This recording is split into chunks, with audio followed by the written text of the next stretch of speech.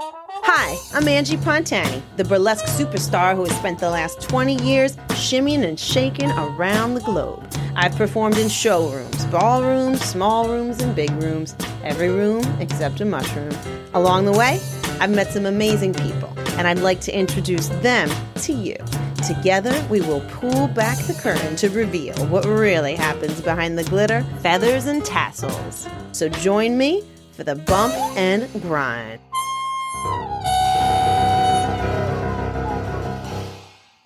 Wow is all I can say about today's guest. He is a legend and one that we rarely hear from.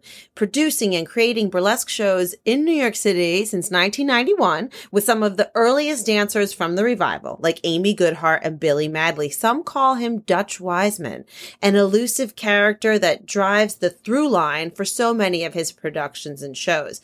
But I know him as writer, director, and producer Tony Marando. Growing up in the theater and Hollywood under the wing of his makeup artist father left its mark on Tony, fueling a never-ending creativity and drive to stage shows that match that level of passion that you feel the first time you step backstage or stand in the wings of a glorious theater. Tony is a genius. And for me, this interview holds an even deeper meaning than where he falls in the history of the burlesque revival and his place in the legacy of this movement. For me, Dutch Weismann's is the reason that I got into burlesque. At 18, I trotted up the steps to Tony's loft to audition as a dancer in the show. And that moment, everything I learned, the people that I met being a part of Dutch Weismann's, this changed my life forever. It set my course for an amazing career in burlesque and entertainment, traveling the globe, performing in so many spectacular productions and tours and shows and TV shows and film. But yet, I can still say, without the slightest dot of hesitation, that Dutch Weismann shows were the best shows that I have ever been in. So sit down and get ready to get into some real burlesque history, replete with mobsters, raids, evictions, and even showgirls cleaning toilets, as I chat with my forever friend, Tony Marando, or should I say, Dutch Weismann.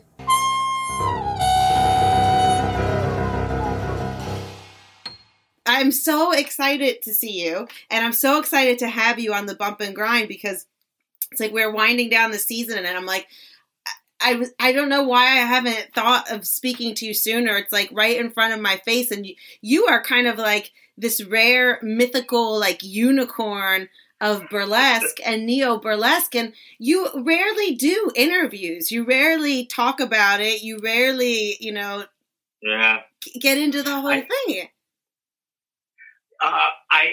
The thing that is, having moved, I lived in LA for a while, went back to New York for a short time, and then because of some personal family issues, I came back to Indiana for, and this was 2003, I think. I came back for 2 weeks on my way back either to New York or LA.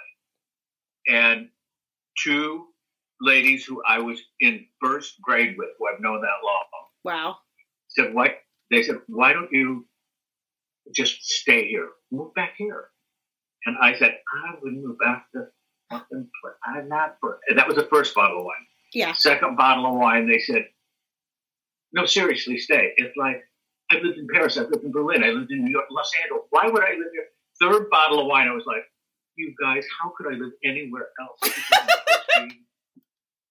And then we had a bourbon, and it was like, I'm home. This is great. Yeah, okay. You're like, I literally can't leave right now. Exactly. It's been 17 years. Wow. Do you miss New York? Do you miss cities? Because you're so city. Yes, I do. Desperately. I desperately do. I'm 90 miles from Chicago. Okay, that's not bad. And you know Judith? Yes, of course. 46. Judith from Swing 46. Yeah. Yeah. Well, she has a sweet little restaurant, kind of European, in Oak Park. So before the COVID thing, I was there a lot. Wait, now does she still own and operate Swing 46, or is that gone? No. Someone bought that from her. Okay. It's been a long time since I've been out. Yeah. So she has a restaurant in Chicago called The Little Gem in Oak Park, which is really I love Oak sweet. Park. Yeah, I mean, and that's where I hang out. I now have friends in Oak Park. And then she's expanding next door. So I go to Chicago. Not for a while. Yeah. But so I did that. I haven't been to New York in ages. I haven't been to LA in ages. And the weird part of it is Notre Dame is here. Notre Dame University. In fact, within 25 miles of where I live, there are 7 universities. So there are people around, but there's no city center. There is no city. No, but at least you have the energy of people coming through and different kinds of people. Yeah. And the college towns create an energy that resembles cities slightly. It's like a faux city. Well, yeah, resembles. Yeah, I mean, but it's not, it's not walking down 57th Street. It's not, it's not the city. It's not LA. Well, nothing is. They're just, and now since it's been so long and those cities have changed so much, I'm almost like, oh God, oh yeah. Well, New York has changed so much, it's insane. And I want to get into a time machine with you, and I want to travel back to the 90s. Okay. Oh, I can feel my wrinkles going away. You don't have any wrinkles. I have a couple. But I was thinking about this. And so you created Dutch Weismann, which was really, I feel, the first neo-burlesque review, certainly in its class and of its kind. But you are kind of Dutch Weismann. And this was in the 90s. We met. I was in your show. It was my first foray into burlesque. I was 18 years old. Like, I literally still had high school notebooks. That's so crazy! God. Oh, my Lord. Isn't that insane? Like, I was a child. You were 18 and I had an illegal car. I was 18, illegally working in your illegal club that was in your illegal apartment. In that loft, and I had no certificate of occupancy. I had no crowd license. I had no liquor. It was totally illegal. But what you did have was magic and lots of it. 8 billion years later, I'm still like, that was the best show I was ever in, and I've been in a lot of shows now. It's like, I remember the first time I walked into your apartment, I was working at a coffee shop with Alessandro Magana, who was one of the dancers in your show, and he said, you have to come in, see this show and audition for it. And I was like, I'm not a great dancer. And Ale was like, just come down and see it. And I remember, like, everything from walking up the staircase to the girl who was the cocktail waitress. She had a champagne bottle on her head. It was these narrow banquettes that you built in your railroad apartment. And I was like, I'm getting in this show if I have to kill for it. And luckily I got in. But there's so much there. But how did you come to stage this show in your apartment? We'll start with that. Well, actually, it was a loft. I mean, we'll give it that much. But your bedroom was in the back. And that became the dressing room. Yes, I remember. I had to wall it off. That was the dressing room. And you had the kitchen off the side of the stage, too. Yeah, all of that. The lighting booth was a closet that I stood in. Were you in Die Strip or Die? I think I came right after Die Strip or Die. I started in 95. Okay, yeah. I think it was right. I have postcards from Die Strip or Die, but I don't think I was in Die Strip or Die. But tell me about Die Strip or Die. Here's how this goes. 1991, I moved to New York. And I did not know too many people. I'd been working at Disney and left Disney very unceremoniously. And I worked for Dan Melnick, who was the chairman of the board of Columbia Warner Brothers Pictures. And one morning at 7 o'clock, I went in. He wasn't supposed to be there till 9. The office was open. The hallway to his office was open. The coffee in his office was open. And I thought, oh my God, this is going to be this is not going to be a good day if he's here 2 hours early. And I walked in, and you walk down a hall, and then there's a left, and that becomes the room. And Bob Fosse was sitting there. Wow. And reading Variety. And this all ties to how did I get to New York? And I looked at him and I said, my God, you're Bob Fosse. And he goes, yes, and you would be? And he just kind of went back. He just dismissed me. And I said, my name's Tony. I have to ask you one question. I'll leave you alone. And he went, what? And I said, in Kiss Me Kate at MGM, Arthur Freed produced Kiss Me Kate. I said, and from this moment on, it goes into halftime. And Carol Haney has come around a corner, slides across in a split. You come around a pole, land in a split, stand up, lift her for and around the world when it goes halftime. It's like, bam, bam, bam, bam. I said, that sequence, was that a birthday present to you to choreograph that from Arthur Freed? Can I cuss? Yeah. Oh, he goes, who in the fuck are you? And I said, was that a birthday present to you to choreograph that sequence? I said, because you two had done it on Broadway. And he goes, sit down, sit down. We talked for 45 minutes and talked about theater, talked about choreography, and he goes, you know more about choreography than dancers. He goes, what's your favorite piece of choreography? I said, Lonesome Polecat from Seven Brothers. I said, Mike the Kid. He said, those were real axes. I said, I know. I said, it was great dance. So we talked for 45 minutes, and it kind of changed my life. Dan Melnick, who is a dick, comes in, and they'd just done all that jazz, which is why Fosse was there. And Melnick looks, he goes, hi, Bob. There's a Japanese term called losing face, which is humiliation. You've lost your face. And Melnick comes in and goes, hi, Bob. And he looks at me and goes, you, what the fuck are you doing in my office? And I said, I was talking with Bob, and he goes, Mr. Fosse, get out of my office. Get out. And I started to melt in humiliation. Oh, literally. No. And Fosse reached over to shake hands with me, and he put something in my hand, and he goes, listen to your boss. Get the fuck out of here. No. Because what he had said to me earlier is New York, Paris, Berlin, London. What the fuck are you doing in LA? Get the fuck out of here. So what he said was, listen to your boss. Get the fuck out of here.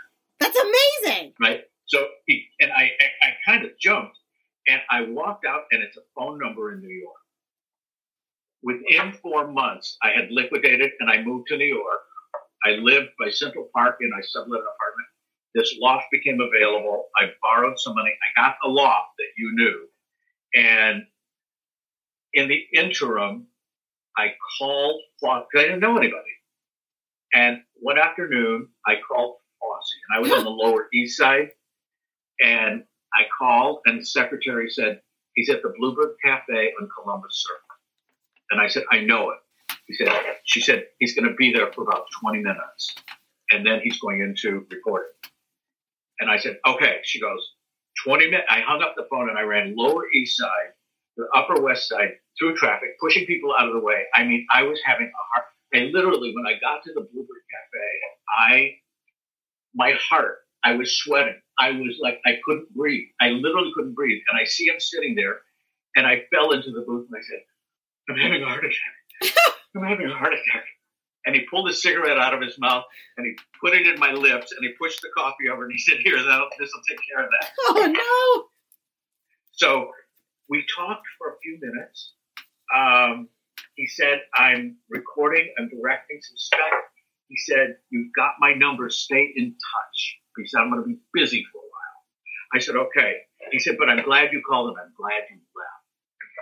And then it wasn't long after that I was walking past one of the newsstands, and I saw that Fosse outside of the Washington Theater in Washington, D.C. on the opening night of the revival of Sweet Charity had a heart attack outside the theater and died. No. And I looked at the headline, and it's like, I felt this personal, like, geez, wait a minute, I was counting on you. Yeah. But the other thing was, Fosse died? But I was in New York. Yeah. So I had written a play called Die Stripper Die. I talked to a couple of people, and I started staging backers auditions in the loft. And I did the whole thing. I mean, I did sets, costumes. Did you feel in a sense that you... Wait, Tony, did you feel in a sense that you were, like, fueled by Fosse now? That you had, like, he saw something in you. He saw a spark in you. Like, did you feel that kind of, like, spiritually fueled you to be like, okay, I have to do this thing. This legend, man, this God was like, do this. I have to do this. He told me to leave New York. I left New York. I was there. He died, and I'm in New York, so I was where I was supposed to be. I really felt that. Yeah. And I felt that, you know, that he kind of is not kind of. I mean, that gave when I knew that when I made the decision to move to New York, it's like, I am going to move to New York. I know one person. Get out of LA. I Bob Fosse. I know Bob Fosse. That counts as like knowing Fosse, 10 but people. I could call Bob Fosse, yeah. right?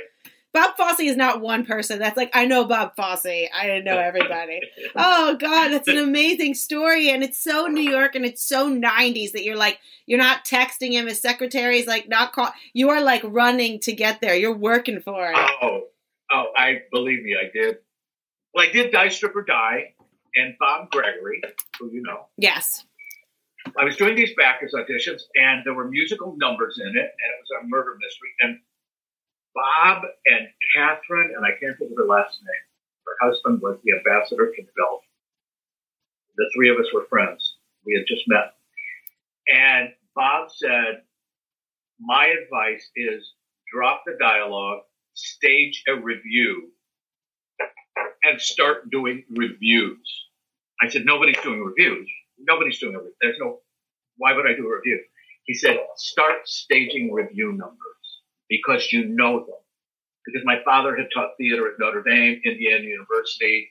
I knew the books. I knew theater. I knew musical theater. I knew the history of all of these different theater forms. And is that because that was just something that appealed to you growing up? Like, I mean, what was your inclination towards that style of entertainment? My father, when I was 9 years old, took me to it was a brand new theater at Indiana University. And he took me there. We went to the Fly Space. We went in the orchestra pit. We did everything. And we were there way up in the Fly Space. Beautiful, beautiful theater. The orchestra pit up and down. And I'm like 9 years old. And when we were done, we're sitting in, just my father and I sitting in the theater. He said, what do you think? And I said, I can't leave the theater. And he said, they are rehearsing, practicing a play, a theater piece by Molière, a French playwright, and you're staying for the rehearsal. And I said, no, you don't understand. I can't ever leave the theater. And my father said, kid, I just fucked you for life. And I knew then that it was theater. When I came to New York, and I'd done theater, before that, but when I came to New York, you know that thing when you see Broadway lights and the overhead lights and chaser lights and theater and regional and just a theater off Broadway, you see all this stuff. I mean, it's that thing, and it's for some people it's going to Dodger Stadium. For some people it's going to Yankee Stadium. For us, it's like just walking through Schubert Alley. That you get that, the sounds of a show about to start are like the most magical thing. It's just like, and the lights go down everywhere.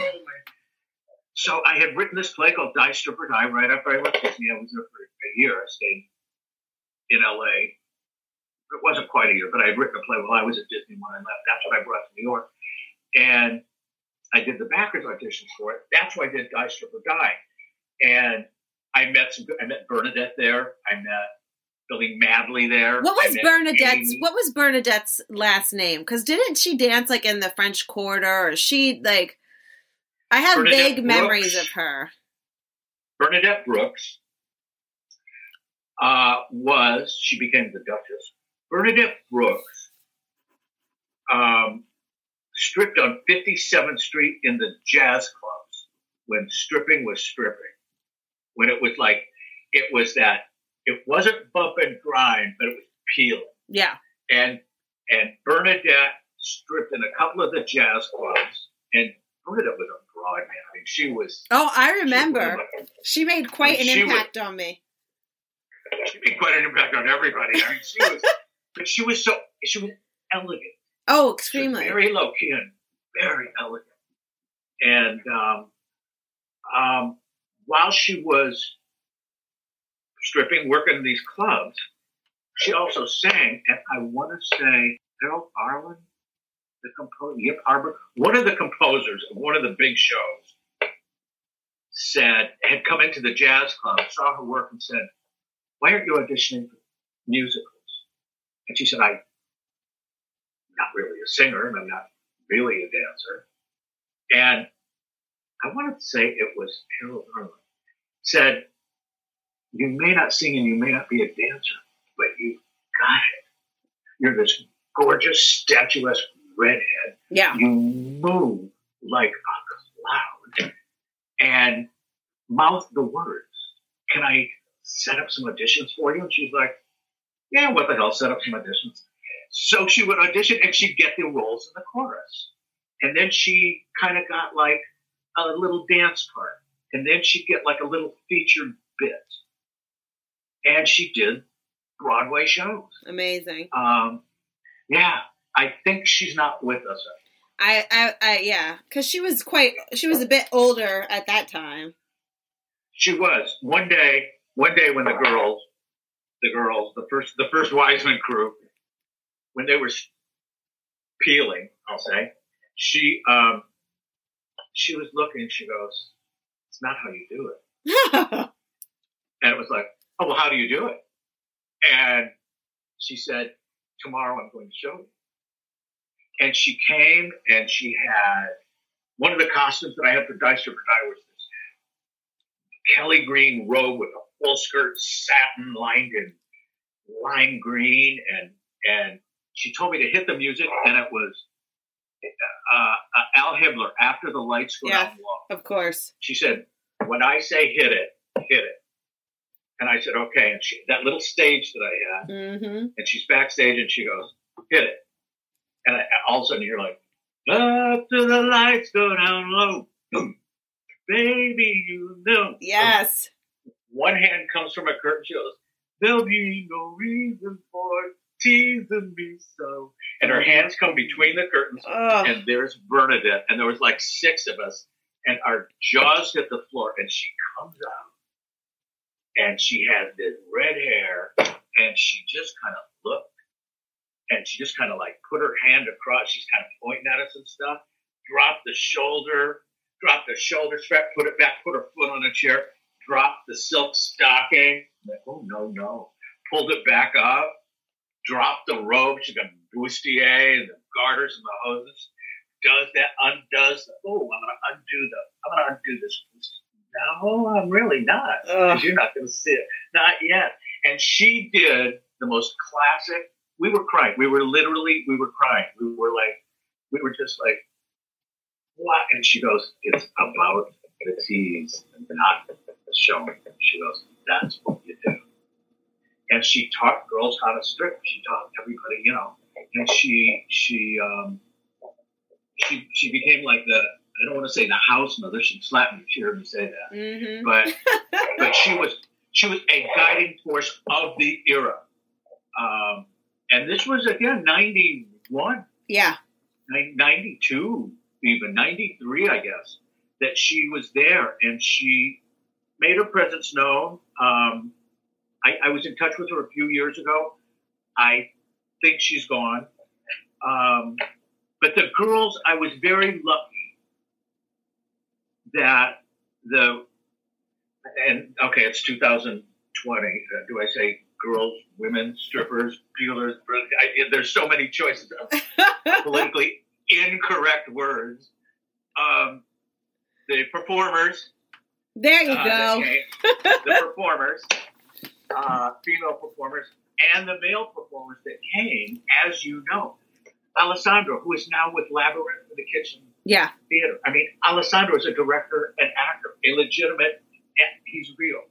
Tente was from Madrid. Oh, Tente. Tente was such a beautiful dancer in the show.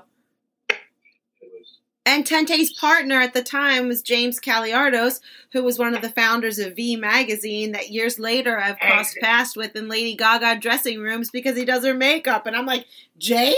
He's like, Angie? I'm like, what?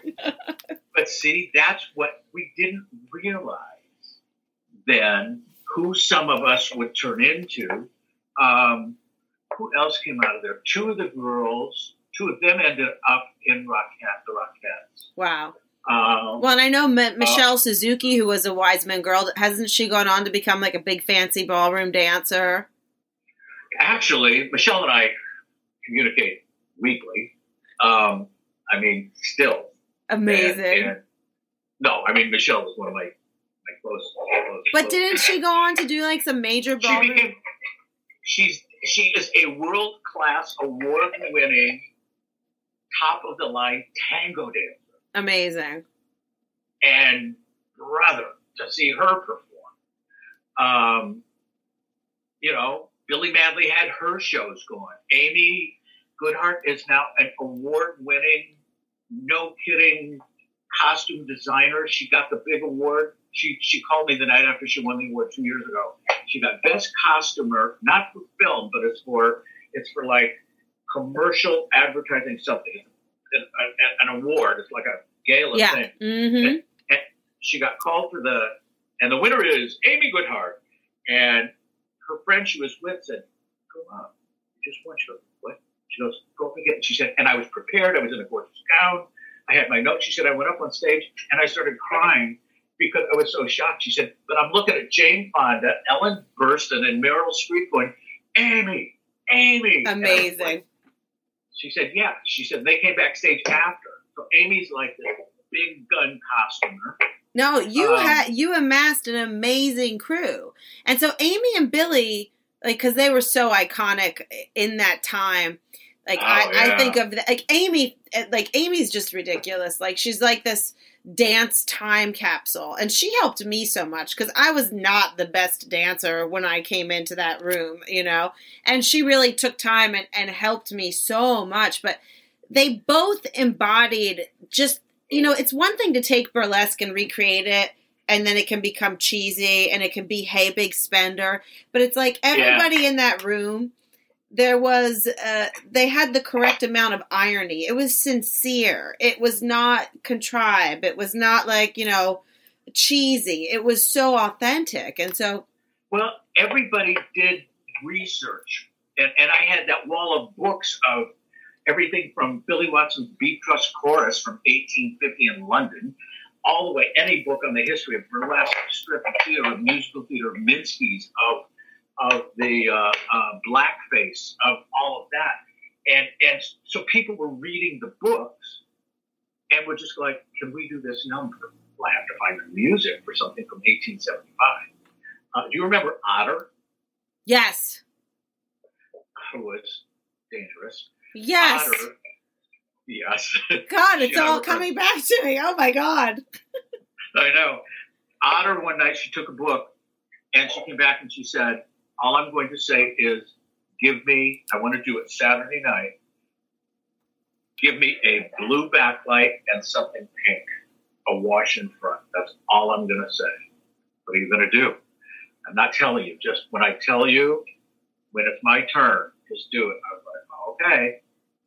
And her cue comes up, and it was Bird in a Gilded Cage. Bird in a Gilded Cage, something like that. And she came out on stage absolutely naked. Yeah. Okay? Just absolutely naked. And the entire peel was in reverse. And by the time she left, she had high-button shoes, pantaloons, a bustier, a Victorian gown, an umbrella, a bag, and she hit this Gibson girl pose. Amazing. And that's when I faded the blue light. So it's just a silhouette of black in this blue. And she had done this beautiful peel in reverse. And because she had read and looked through the book. So, I mean, the people that were drawn there, yeah, Who was that brilliant guy? And I can't think of his name. Was also from Spain. He in LA did the tango. Oh, yes. That tango was so. I can hear the music. I can hear it with the switchblade. Yeah, and they were so beautiful. But so you start with Die Strip or Die. You're doing the backers auditions in your apartment. How does this one show then turn into a multi-year, I'm going to call it an empire, but this empire of entertainment and the arts and burlesque and so much coming together? You start Die Strip or Die. How does it end up in your apartment? I know you were doing the backers auditions, and I remember we were told, if we get rated, you tell the cops this is a backers audition. Exactly. And I got rated. I know. I got bad rated, and I talked my way out of it. How did it happen? How did you end up in the apartment? Saying this is the spot. This loft was big enough that I could. It was 80 feet long and 15 feet wide, and it was $2,000 a month over Mr. Wu's, Mr. Ho's Chinese restaurant, and he hated it. And until he saw the show, and so I started doing reviews, putting reviews together on Bob's. Bob was smart with what he said to do.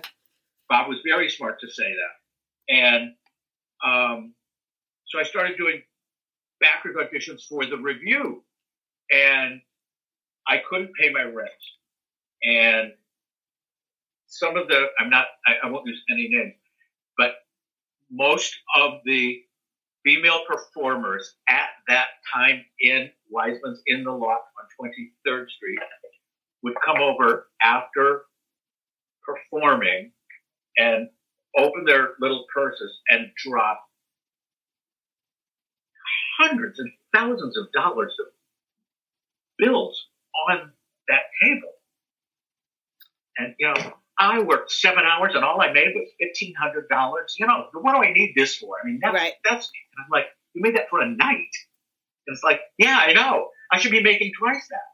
So I'm seeing all these piles of money, but I'm like, but I'm trying to do theater and I'm broke. And they go, oh, honey, here. And they throw money at me to try to keep going. Yeah. So we could do the backers audition so I could pay my rent.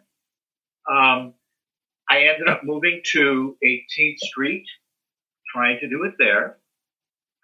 Freddie DeMann, who was Madonna's agent, a friend of his saw it. They flew me to Beverly Hills to meet Freddie, to pitch Die Strip or Die as a film project to Madonna, who I met that day, who was in a salmon-colored sweater, a black A-line skirt, black heels, black hose, red hair, and I literally, I gasped.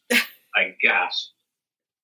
And she was just like, what a pleasure. I've heard so much about it. Oh. And I said, actually, no, you haven't, but I've heard a lot about you. Yeah. And she said, yes, I'm sure you have. Let me introduce you to Freddie. And we talked with him, and it didn't work. That closed.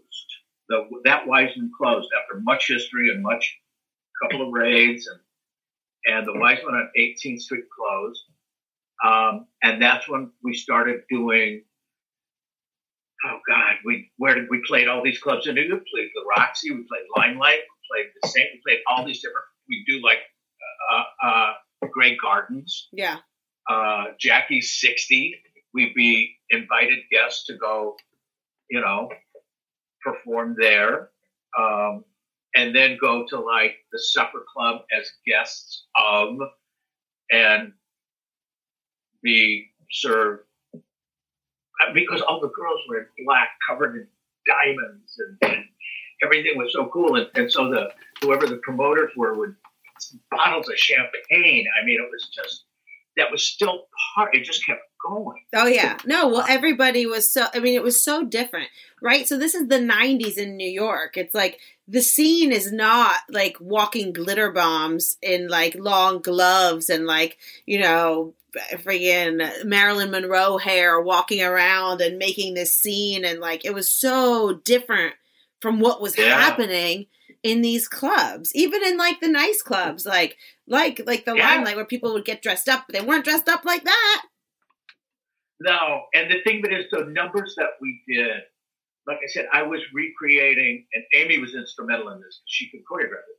But the numbers that Weismann the production numbers were always production numbers from, like the Girl Hunt Ballet for the Bandwagon with Fred Astaire and Sid Charisse.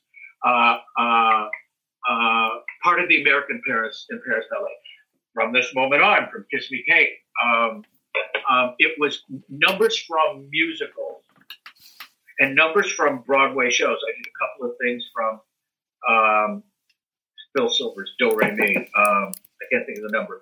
I would stage numbers from classic older Broadway shows, reviews from Paris and London, and Amy would choreograph them, and nobody is still doing that kind of music. It was the music. Behind that curtain one night, Amy and I came up with this number where we put an old turntable from record player on one corner of the stage, backlit it, and put a silhouette of a sax player glued to the turntable, put it on slow. Yes. And she came out, and at one point, while she's in this top hat and this cane, and she's doing it with an Ellington piece, at a certain point, I hit the remote, and the turntable started. You'd see this saxophone player kind of, when he came closer to the light, he got bigger, and when he would turn, and then he'd go back, and it would get smaller. It's a good trick, Tony. And people came up to me after, because there were theater people loved this. I mean, there were people that kept coming back, but they were just like, people were just like laughing. It's like, the effect was, I said, it's a turntable with a piece of shirt cardboard cut out of a saxophone player that I made with a backlight from a desk lamp. It's so smart though, and it's so creative. It's amazing. So like, was Amy working? So when you did Die Stripper Die, you know, it was the play, you turned it into a review. Yeah. You start to realize that the nightlife in New York is hungry for this. People are into it. People are finding you. Like-minded people are coming together. When did you decide, like, was Dutch Weismann as a character introduced in Die Stripper Die, or was he a spin-off of Die Stripper Die? In Die Stripper Die, there was a character of Dutch Weismann. And I used it in the backers audition, but then I dropped it. And I called the first illegal club Dutch Weismann's. And that was 23rd Street. Mm-hmm. So it became Dutch Weismann's. At 23rd Street, it was Dutch Weismann's. 23rd Street was Dutch Weismann's Speakeasy, and 18th Street was Dutch Weismann's nightclub. And by then he was a character. Michael Musto came one night. I remember. And did not want to be there. Could have cared less. And he really attitude.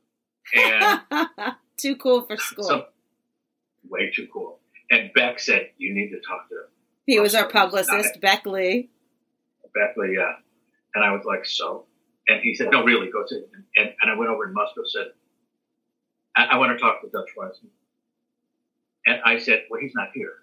He goes, "Oh, well, I want to talk to him." And Bob Gregory said, "Come here a second." He said, "Put him on the house phone in like 1 minute." And I went, "Why?" He said, "Just do it." So Bob took an empty cigarette cellophane pack. I brought Michael's phone and I said, "Actually, Mr. Weismann just called and he wants to talk to you." So what Musto heard is, "Hello, is this Michael?" "Yes, it is." "This is Dutch Weismann. I'm in Paris right now." Oh my God, very stop bad it. Connection. Yeah, so he did that. But like the whole idea of Dutch Weismann, for people who don't know, is like these reviews were built around the stories of Dutch Weismann, the experience of Dutch Weismann, like the wives of Dutch Weismann, like every review. And you and Amy created different reviews every couple. I felt like we changed it like at least 4 times a year. We would change the show. Angie, we would change numbers out every weekend if somebody had an idea. Oh, I remember some of those changes. You know, I mean, it was, yeah. Let me tell you one more quick celebrity one. One night, Bat calls and he goes, "You have to come right now. Come to the door. Come to the door." And I said, "I'm upstate. Come to the door." And I went. It was Steven Spielberg with two other guys. And they were in baseball caps and baseball jackets. And Beck said, I explained that there's a dress code at Weismann. And Spielberg said, "Do you know who I am?" And I said, "No, who are you?" And Beck was like, "Steven." I was like, "Shut up." I said, "Actually, no." I said, "You look familiar." And he said, "My name is Steven Spielberg." And I went, "Oh, you're that director." "Yes, of course I know who you are." And he said, "This man won't let me in." And I said, "We have a dress code. And I can't let you in." Not with a baseball hat. Come on. Yeah. And I said, "Mr. Weismann, it's a rule, Mr. Weismann.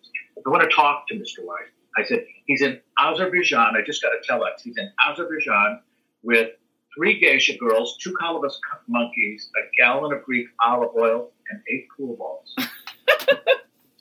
And he went, "What the fuck did you just say to me?" I said, 8 pool balls. And he goes, "Wait a minute. When does the show start?" I said, "In about half an hour, 40 minutes. He said, "Will you hold the curtain for about 45 minutes?" And I said, "Yes."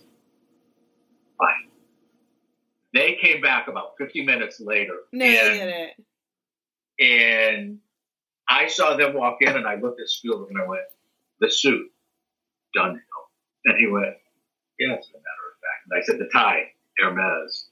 And he goes, "Yes." And I said, "And the shoes, Church's English wingtips." He goes, "Now I understand why you work for Mr. Weismann." And I said, "Let Beck show your tea table." Yeah, so they stayed and loved it, and we laughed.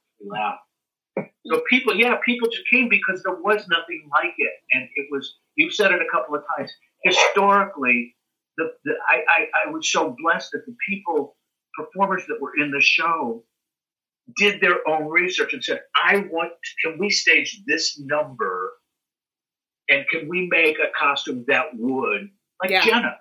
Jenna was actually, she wasn't Japanese, but she was a real geisha girl. She was a trained geisha. So that's when we did Yokohama Mama, which had nothing to do with geisha. But you know, people brought their juju with them, and that's why you did. How could you believe me when I said I loved you? When you know I've been a liar all my life. I had that reputation since I was a youth. Oh my God, please. No, well, I remember when I came, I was like, Michael, I mean, you and Michael. Oh yeah, we had so much fun, but I felt like I finally found the place where I could do what my dream of being a performer and being an actress. Like, I was going to all these lame auditions, and when I went to Weismann, I was like, oh my God, this is exactly it. I found it at 18. I'm done. I got 18 in an illegal strip joint, burlesque club, bar with alcohol, and God, did we laugh.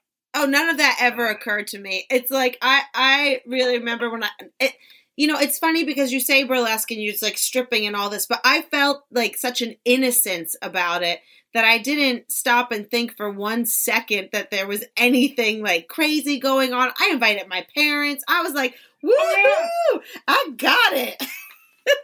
Yeah, no, I mean, a lot of those kids brought their parents. Oh, yeah. I mean, a lot of families, because the thing of it is, it was fun. Oh, yeah. And it was a family affair. I mean, we became a family. Like, you talk about, I remember after we moved above the Harvey, what was that, on 23rd Street? That was 18th. That was 18th Street. I always reverse them. I remember, we were running for a while and some things happened and people disappeared and shit got crazy. And I remember there was a point where it was like, okay, well, if we want to do the show tonight, we're going to have to clean the bathrooms and like set up the room ourselves.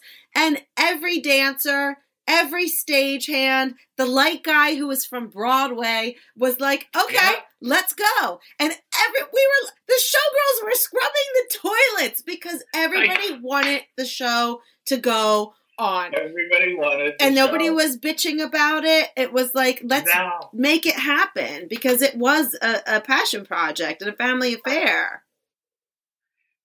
Chicago Sheila Champagne and Michael Guerin doing Waiting for the Robert E. Lee. Oh my gosh, that's right. Waiting for the Robert E. Lee. And when I showed her the costume that night, she had come from LA, and it was a tablecloth apron and a plaid check thing for it. It was Aunt Jemima, and she saw that costume because she had rehearsed the number. She saw that costume. She came up, she held the costume up, and she goes, "Is this my costume? Be careful what you say." Charmaine! Is this my motherfucking costume that you want me to wear on stage in front of people? Yes or no? And I went, "You are so talented, you could wear a table." And she goes, "This is the fucking tablecloth that you want me to wear." And she did it. And Michael with the cake is like, "Who do you think you are coming into my warehouse?" And she was out, and then she sang the old black blues that Stephen Stucker wrote, and then that melted into Amy and Charmaine doing the scene from Imitation of Life. "You're not my mother, but I am, child. I am your mother." "No, you're not. I hate you. Don't say that, child." And then she'd come out at 2-3 pieces later and do Angel Eyes, and people would weep. Oh, she was amazing. Charmaine Mansell. She was a singer from California, Los Angeles, and you knew her from when you lived in LA? I met her when Stephen Stucker, who I'd lived with for 10 years, was doing theater at USC with John Blankenship, and Charmaine was in that theater, that gang of graduates at USC. And she had gone on to Edinburgh Fringe Festival. Yeah. And eventually, after Weismann closed, she went back to the Fringe Festival with the show that we started at Weismann, the Ethel Waters Story. Yep. And she took that to Edinburgh. Because once the Weismann Club, was it the club or the speakeasy at this point on 18th Street? It was the speakeasy. When it was legit. We went legit, right? Well, club, yeah. Well, I had a beer and wine license. But you started to do different shows. So we would do our review, but then there would be other shows. Like you were working to turn it into a legitimate, 7 nights a week club with tons of shows. The swing scene was coming up around the city. And so that's when you launched. I know Charmaine's show launched at that time. There were a couple other things that were happening. And then I remember the swing kids would come, like Luigi Scorcha would come and promote it and like do after parties afterwards. And they would come and have these swing nights and these crazy parties. It was the place to be. It would go on until 4:00 in the morning on the weekend. Yeah. I mean, it went on until 4:00 in the morning. But it was just everybody dancing and having fun and enjoying the show. I remember some crazy New Year's Eve nights. Like, it was wild. God, the couple that stripped on the bar when she stripped on the bar. And, I mean, it was people with this woman, the Parker Meridian Hotel booked a couple from D.C., and late at night, I mean, like this is 3:00 in the morning, she's sitting on a bar stool and eased up on the bar. And she's sitting on the bar and her boyfriend. Everyone's in tuxedos and gowns. I mean, that was New Year's Eve at Weismann. And she dropped the shoulder and people are like, "Yeah." And she kind of scooched up a little farther on the bar and she dropped it, "Yeah." And I was so far back, I couldn't get to her. And she stands up and starts to unzip her dress, and it was like, wait a minute. I was trying to get through it. Her husband loosens his tie, and he scooches up on the bar, and he's and her dress comes off. She's got a slip on, and she pulls his shirt open, and he's going to undo his pants, and people are screaming, and I could not get through the crowd to stop them. And she finally just slips off, and his hose and panties and a bra, and boxer shorts. His pants around his ankles. He's got his shirt still on. And I dove through the crowd and stopped him. It's like, you cannot do this. Stop. And people were cheering. Oh, yeah. And that they were stopping or that they were doing it? that they were doing it. And they both got dressed, and the guy comes over, and he gave me $500, and he goes, "That worked out better than I thought it did." And I said, "You're at Weismann." Of course they did. They paid me $500 to do that. They can come back again and again. Oh, yeah. Did you feel, but that Tony? was the kind of stuff that could happen. Oh, yeah. No, and it was good. It was like fun, organic nights, you know? But do you feel, so Dutch Weismann's, when it first started running, it's running in the loft. It's completely illegal, completely amazing. There's an insane response from this. I mean, it was packed. Every night was packed. It was like walking into a magical wonderland. And I feel like it's the 90s. It was a different time. You really could not get away with that now. I feel like with social media and the way that the city is, you could never get away with that. It was magic. I talked with friends of mine in LA back before I came, because I had worked for Nicholson, I worked for Warren Beatty, I worked for the Smothers Brothers, when I worked for Melnick. And what we didn't realize then in the film industry and TV back in the late 80s, was we did not realize we were living the end of the golden age. Right. Because that's when independence came in and everything changed. The studios, MGM, we had all worked on sets, wardrobe, whatever it was, in the big studio productions. We didn't realize that was ending. And when we were doing Weismann, we didn't realize that New York was changing, and very soon, that was going to end.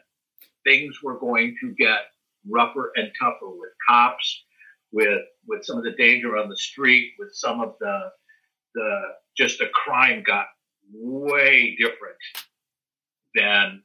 And 9/11 changed it even more, where all of a sudden now it's now the world is dangerous. Yeah, no, it was a different time, and it was the perfect time. Can we do it now? No. Do you feel like when you guys moved the club, when it went moderately legit with the beer and wine license, did you feel like it lost some of the magic that it had in the loft? Did you feel like putting it in a legitimate space? And the space that we moved to, oh my Lord, it was gorgeous. You walked up those gorgeous stairs. There was that big room, the waiting room for the show, with the round benches and the piano in the back that Bonnie Dunn would come and sing at. That's where I met Bonnie Dunn. And Michael Guerin would play on there after shows. And there was that beautiful Victorian bar in the back that the two girls that I cannot remember their names, they were bartenders and they would sing. And this was just the waiting room. And then you would go into the showroom, which was even more glorious, and we were all amazing. There were two fireplaces. Yes, there were fireplaces. That worked. Crystal chandeliers hanging out of tin ceilings, mahogany wainscoting. It was amazing. It was amazing. It was, yeah. What made you want to make them? I mean, I get why you would want to make the move, but were you trying to make it more legitimate? Did you have a broader vision? No, I was evicted. Oh, okay. I was evicted out of the Chinese place. Don't remember that. And that place, the 18th Street was $8,000 a month. That's insane. And that's 28 years ago. Yeah, that's crazy. Okay, so where did that money come from? I have no idea. I know that there was an angel, and I know who it was. But we lasted from, I think we went October, November, December, January, February. I think we did 5 months there. And that $8,000 a month was for rent. But then the owner, who also owns the big performance arena up on the Upper West Side, I can't think of that. It was kind of a rock and roll place. Upper West. A theater, 900 seats. I can't think of it. Owned this building. Oh, really? Okay. We owned the building. And so I was like, why don't we go in business together? Why don't we go in partners together? You're illegal. You're doing striptease. You're illegal. And you're going to be put in prison. I'm not going to be your partner. Will you just give me one more month free rent? One more month rent free? No, I'm not going to. I'll set you up with 5 girls and a bottle of Greek olive oil and some ping pong balls. And he's like, you're out of your fucking, yes, okay, take the month's rent, but then you have to leave. I'm like, okay, thank you. Well, and it was funny, too, because at this point, we had always gotten press, but I remember there hit a certain point where we were getting a lot of press. We were like the New York Times and the Daily News, and it was like Dutch Weismann. London Sunday Telegraph. Yes. Italian Vogue, French Vogue, German Vogue. Yes, Ellen von Unwerth, the photo shoot with Ellen von Unwerth. And Deborah Turbeville did a photo shoot, and Chip DeFa kept putting us in the Post. Yes. But I couldn't stay open. I couldn't stay afloat financially. And there was a point, I mean, I'm saying this, I know people can hear this, but there was a point that Amy said to me, you have to stop. You have to stop. And I said, I can't. My God. Can I tell you, let me tell you 2 things. Because of what we're doing. Bob Greger and I have been talking. Of course we talk. We've known each other for 30 years. But I've written a film script of Weismann's.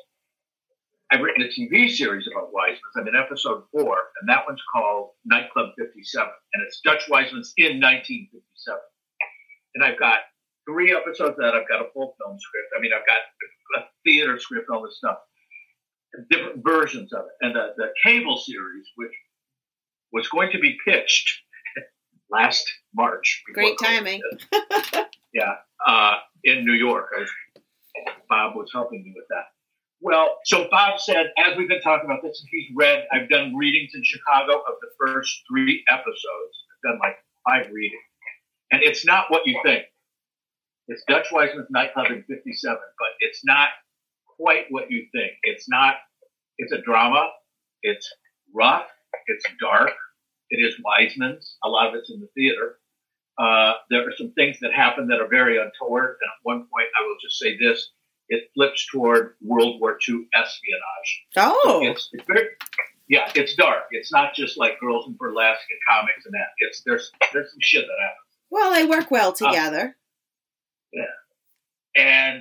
But Bob said, what we need to do when this COVID thing ends, he said, and I'm saying, we've talked about this a number of times, he said, I want to get together the Weismanns, and I want to do on-camera interviews. I want to do basically a reunion, and I want individual interviews on camera, because he said there are so many stories that you and I don't remember. Yes. That some people have, that other people don't remember. He said, and I want to pitch that as a pre-Weismann pitch documentary. He said, I really want to push it for, whether it's a Netflix, an Amazon, or whatever it is, because I have probably 50 hours of video that is 30 years old. That's amazing. So it's kind of grainy. I know. I found some a couple of years ago myself. You know, some's good, some's bad. But he's got it, and he'll be editing that. But he said, I want to put together a documentary of Weismann.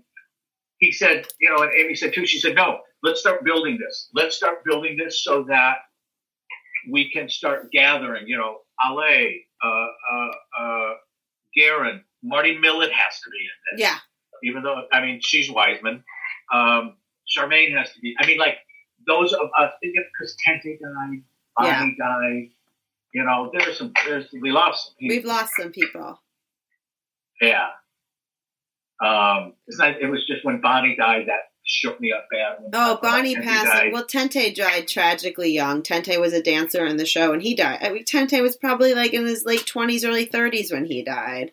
That's how old he was. Yeah. I mean, and Bonnie, that was tragic as well. But, I mean, you look at somebody like Bonnie, too. It's like another epic figure in the neo-burlesque revival in New York. And one thing I always loved about Bonnie is, like, she loved Dutch Weismann's. She would come there constantly, tell everyone about it. It was not a thing of, like, oh, competing burlesque elements. It was just like, let's all help each other. And Bonnie's show was so different as well. And this is why I always say Weismann's was the first choreographed, structured, beautifully presented. This was a review. There's never been anything like it.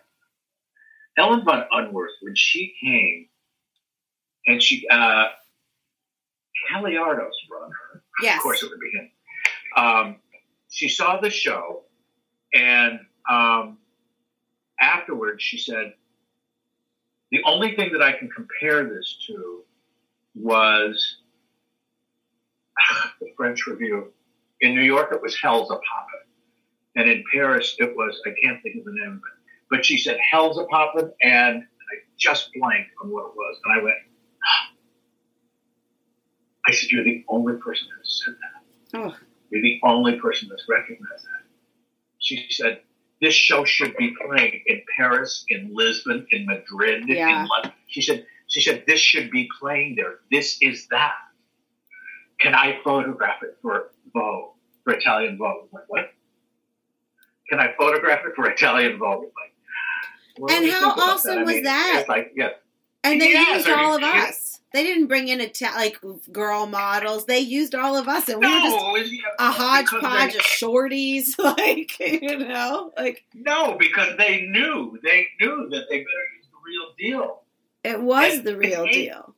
18 pages, $50,000 a page is what that went for. Oh, I still have that. I was just looking. I'm tethered to my computer because of this, but I mean, I've got photographs and books all over the place.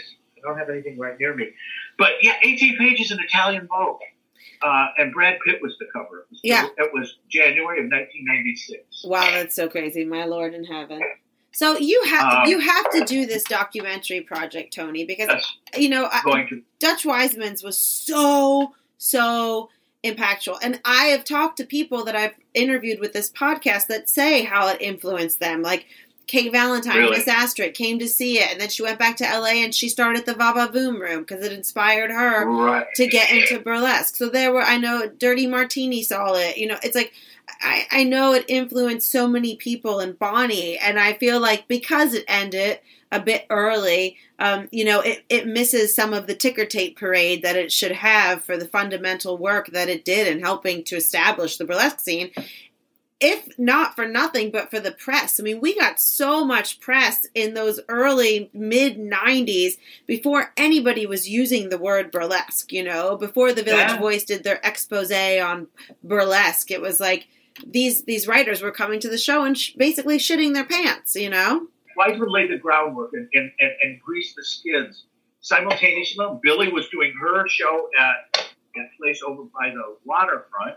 She kind of popped off and did hers, you know, and things started popping, and Slipper Room started, and Hammerstein's Ballroom started, and now there's that place, Duane Street, you know, Duane Park, Duane Park. But I mean, Weismann started in '91.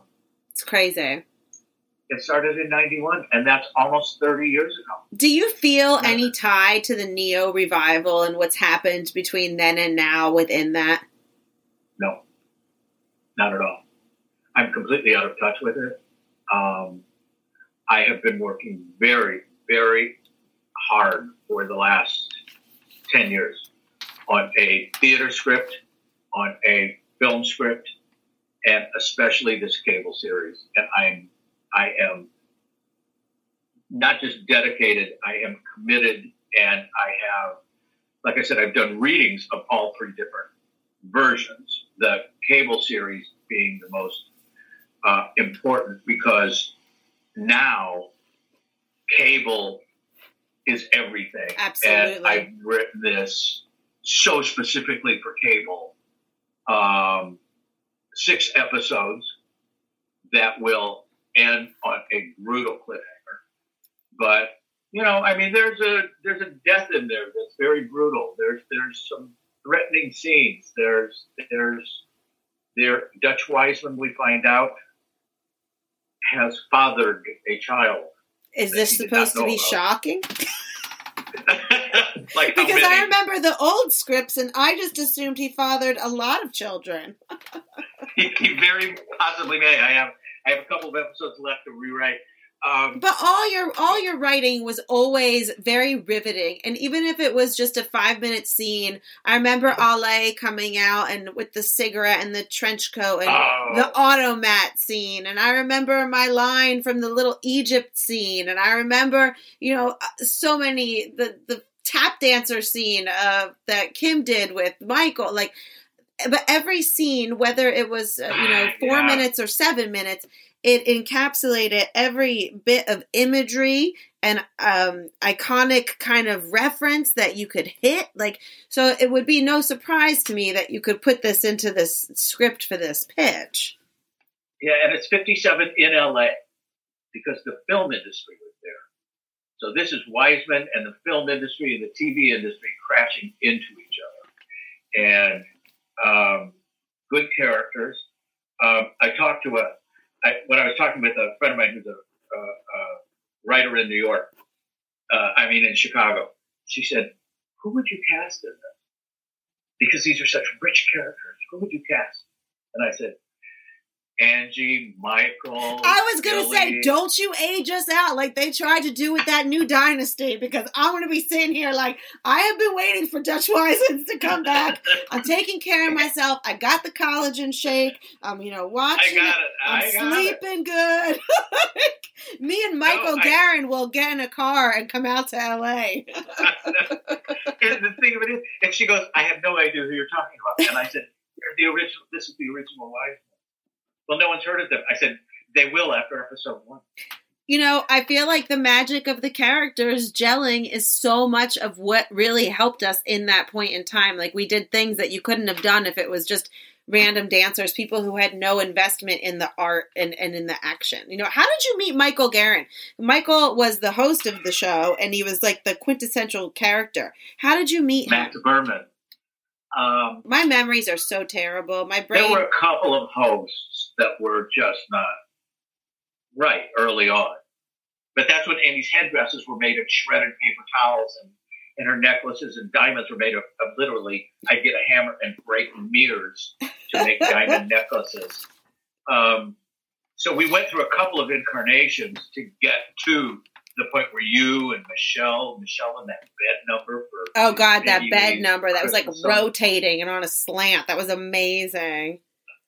Yeah, it was there was a lot of unique, everything about it was unique, whether it was the costumes, the headdresses, the moving sets on a 12-foot stage, are you kidding me? And lighting effects with number 10 soup cans. Yes.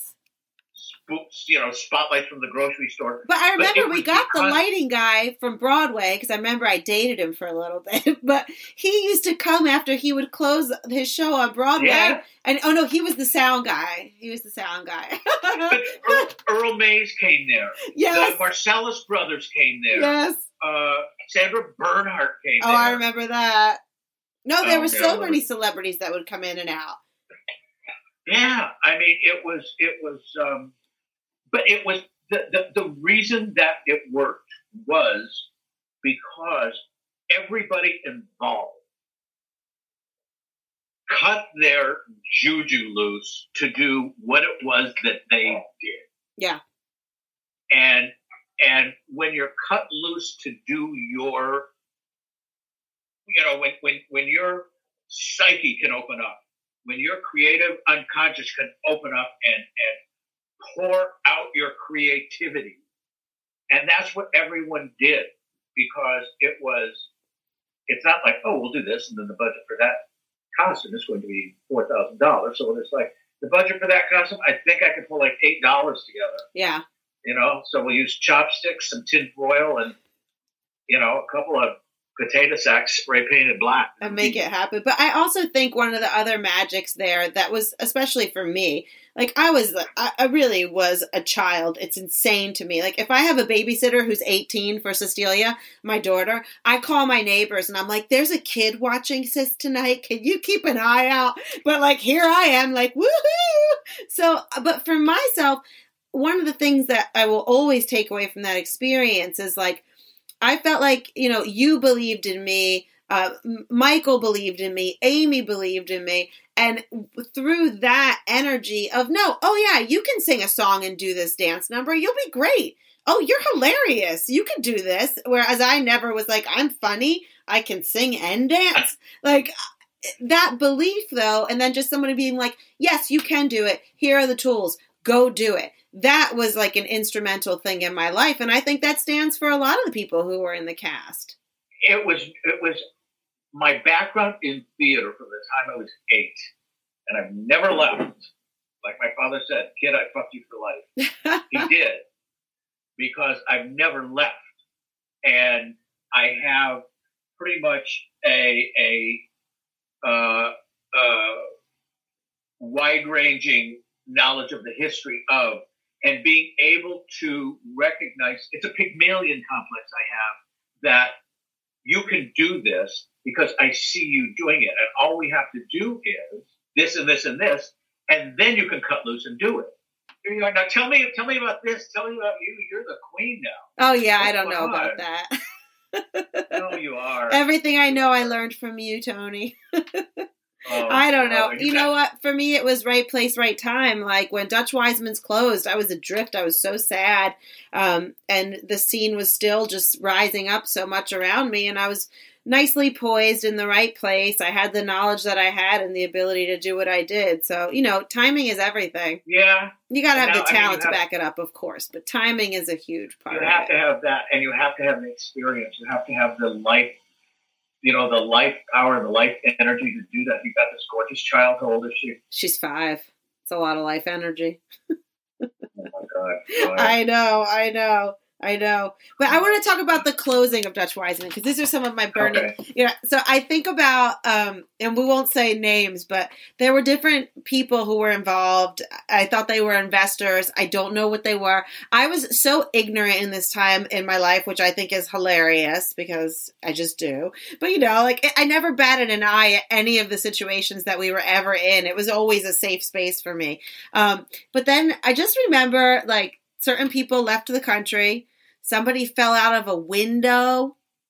Do you remember the guy that fell out of the window? That guy Michael that used to hang around, he fell out of a window. Weird things started happening. And then it was we're cleaning the bathrooms. And then it kind of ended rather abruptly. Do you have any comments on that? There was a point that shit really shifted. And one of the things that happened was one night, when I say shifted, I mean really shifted. Yes. Beck came to me and said, there's someone at 18th Street, the Lucchese grandsons, the Gambino grandsons, those boys hung out there. Yes, I know. That's why I'm shocked at myself. I should have recognized this. My God. Right? Those boys, they were there. And when they'd come in, I'd be like, Edie, Tommy, it's great to see you. Dutch, great to see you. Check the heat. You got to put the guns in the safe. No, you got to put the guns in the safe. I don't have a fucking real liquor license. So they put the guns in the safe. But one night, Beck said, you have to come right now to the door. And it was an older man and a trophy blonde. And, good evening, can I help you? And Beck said, this is, and I said, I know who you are. And he said, are you going to let me in? And it was Capo, it was him, the godfather of the Lucchese family. And I said, I know who you are. And he said, are you going to let me in? I said, not only am I going to let you in, I'm going to buy you champagne over. Yeah. Right? And he laughed. He said, you don't have to do that. And I said, absolutely. I said, are you kidding me? I said, you're part of the history that I'm trying to recreate. They stayed. He came up to me after. What a great night. What great fun. It was just so much fun. I said, thank you. He said, you can't be making any money. And I said, I'm doing fine. He said, well, I'm going to come back. I want to bring something back. I said, absolutely. And when we shook hands, he put something in my hand. Oh, no. And I started to pull back, but he held my hand. He said, keep it. And they left. It was $500. A week later, my buzzer. Hello, Dutch Weismann. Mr. Weismann is in Azerbaijan with. He goes, I know the bullshit line. He goes, you're the guy with the beard. Who are you? And I said, my name's Tony. He said, yes. I said, let me up. I need to talk to him. I want to talk to you about something about the show. He went, okay. The guy comes in, beautiful suit, Vuitton briefcase. And he looks at it and goes, this is really cool. I said, thank you. I said, who are you? He said, I think I might have the business proposition. Uh-oh. And I said, well, that'd be interesting. I said, from? He said, you met a friend of mine. And I went, I said, are there cameras? I said, he goes, no, this is real. He said, this is real. And we're sitting and talking. We both lit a cigarette. And just chatting about the shows and how enjoyable the show is. And he turned the briefcase around and unclipped it and opened it up. It was a movie. It was full of cash. Holy macaroni. And I looked and I said, I had no idea there was a sense like this. And he said, money has its own scent. And I closed the briefcase and locked it. And I said, not money, Vuitton. And I turned the briefcase back around and I pushed it back. And I said, absolutely not. Absolutely not. He said, why not? And I said, I've worked so hard for this. And so many people have worked so hard. I said, I have to make this work on my own to know that it is going to work, that I can do this. And if I fail, I have to fail on my own. I said, but I cannot do that. And he said, what if you had no choice?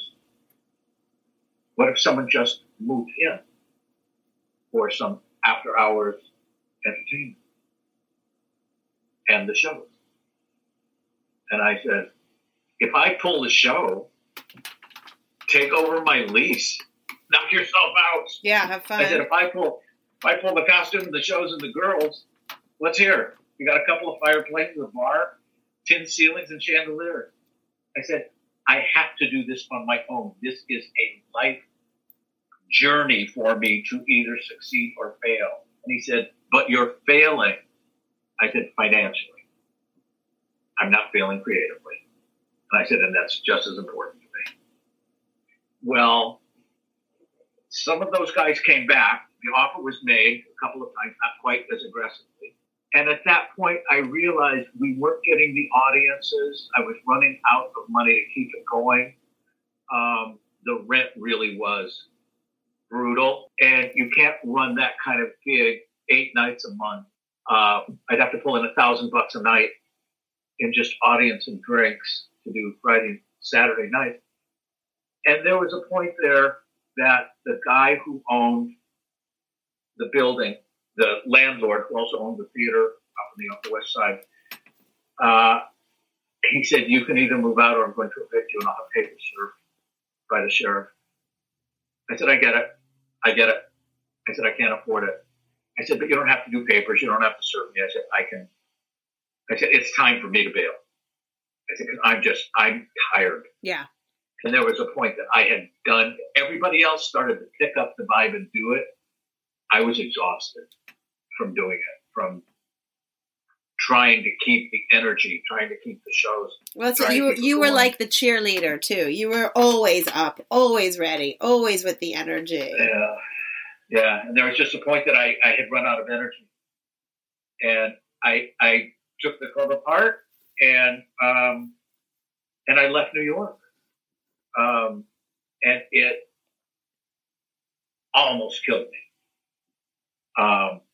And it took me a couple of years to recover, pardon me, mentally.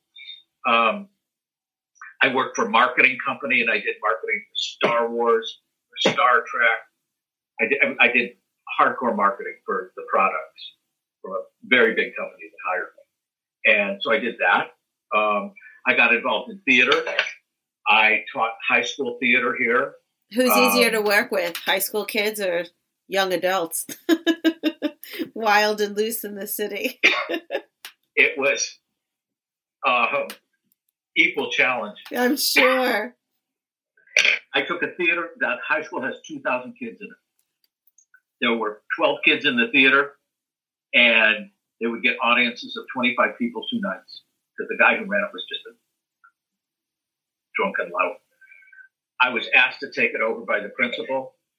I took it to 70 kids, 8 performances, 150 people a night, and I taught them how to act, literature to the stage. And I wrote and directed and designed and built Alice in Wonderland, Peter Pan, Dracula in Paris. And amazing. So I did that. I did theater.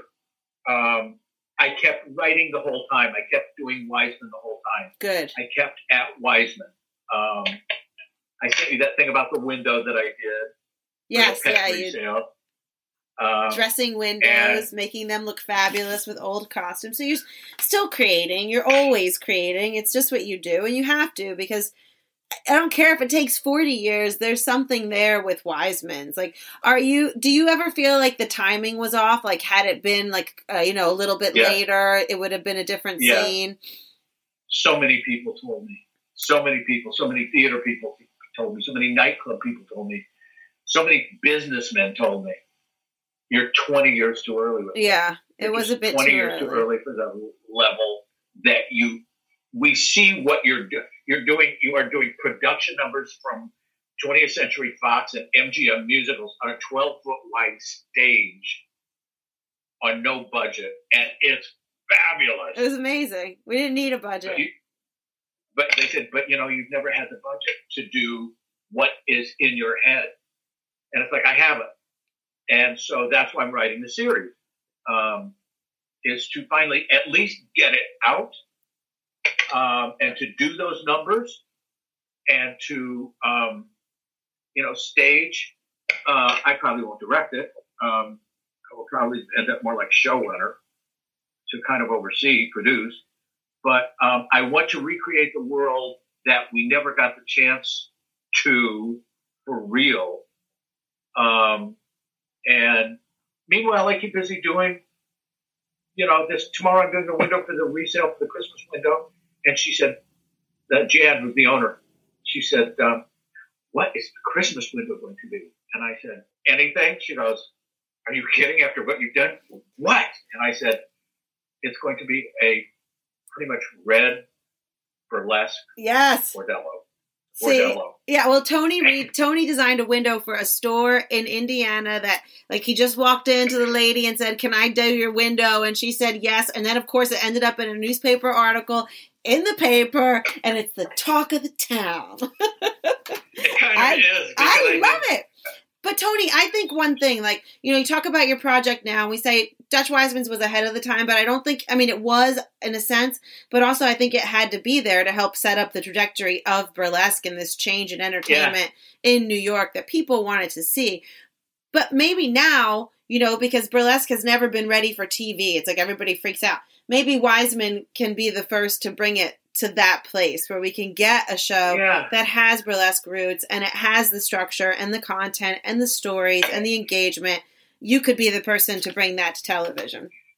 Well, I'm counting on that. I have a couple of people who are willing to throw in with me. The other thing to kind of overlay everything we said, what Weismann was and what the performers, and there have been like 50, 60 performers through there then, it wasn't just burlesque. We were recreating, like I said, numbers from MGM musicals, from Follies, from Lido de Paris, from Crazy Horse. We were recreating musical comedy numbers from Broadway shows on a 12-foot wide stage with 5 people and no budget. Which makes it burlesque. Okay. You won. Yeah. Burlesque is actually, yes. I just don't want people to think that burlesque is only striptease, because it isn't. No, gosh, no. Well, and that was one of the things that I think when you talked about how everybody who came there, even if they didn't know what the hell was going on, you learned because it was like a resource library. I remember watching VHS tapes of the night they raided Minsky's. Like after a rehearsal, we would all sit down and like drink coffee and watch old movies and get ideas and get so excited about these numbers that we were going to do. So you also taught people, which makes it the difference between just hiring dancers and being like, here's the choreography. It's like, this is an immersive experience. You are now a member of the cult. Well, you came from a background, you did events, you did production, you grew up in the theater, you ended up moving to LA with your parents, right? Didn't your dad like did this crazy, like he worked for Bob Hope? I just remember all your crazy stories. Like he worked Bob Hope, he did makeup and styling for Hope for over 20 years, but he also would get called in to do the Rat Pack. Yeah. He'd have to fly to Vegas for because they were doing a special. They were doing a kind of TV taping, and my father, who was an Emmy nominee because of makeup and stuff, they'd call my father in to do the makeup, and I got to meet them and kind of hang out, which was another great story. But he worked for them. He worked for Leslie Nielsen. He did. Bob Goulet was a family friend. That's amazing. Truman Capote would come over to the house. He did Nixon. He had White House clearance. He had CIA clearance because he did Nixon. He did Ford. He did Reagan. He did Nancy Reagan. He flew on Air Force One because of Hope. You've always lived a colorful life. And I'm living back in Mishawaka, Indiana. Yeah, but it doesn't matter where you live. It's what's inside of you. Yeah, well, I'm doing a Christmas burlesque bordello window for a pet. That's right. You shake it up, Tony. And you're going to write that script, and you're going to get this show on because I want to do it. It's like everything I've done. And like I said, I have done a lot at this point. I'm always like, man, that was the best show that I was ever in. And I appreciated every moment of it. I really did. Like, I'm like, I don't remember it all.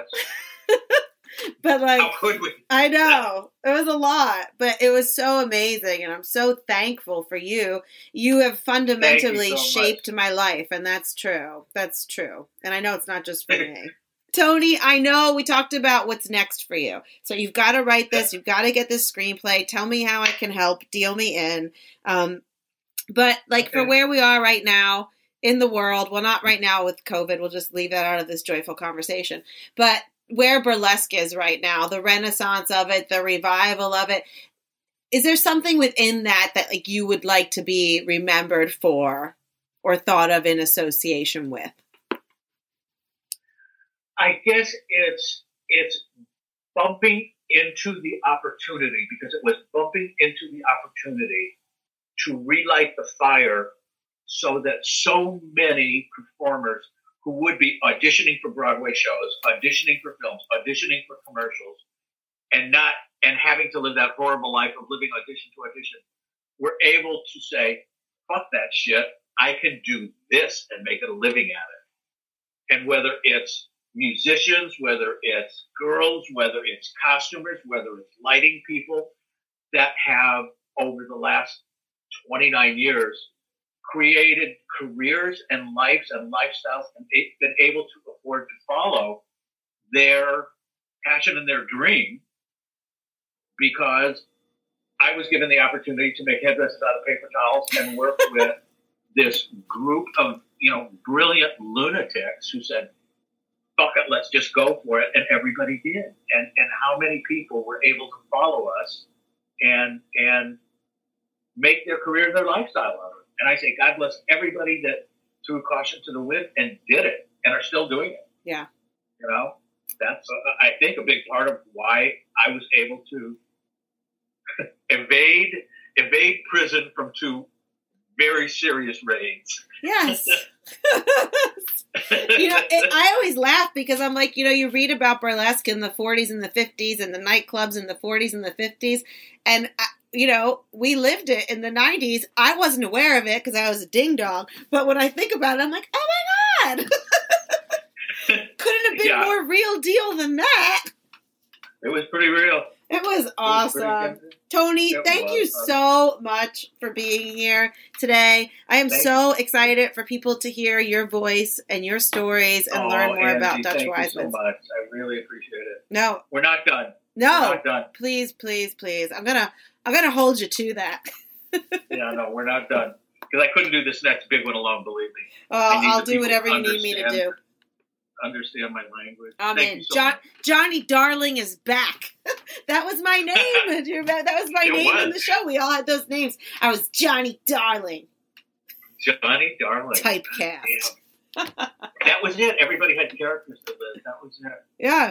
We had characters, but we were so much of ourselves, too. Oh, yeah. Yeah. Showbiz. I know. Our life. I know. It was good. Oh, thank you so much, Tony. I do love you. Thank you. And that conversation is definitely going to need a part 2. And all I can say is HBO, are you listening? Netflix, can you hear me?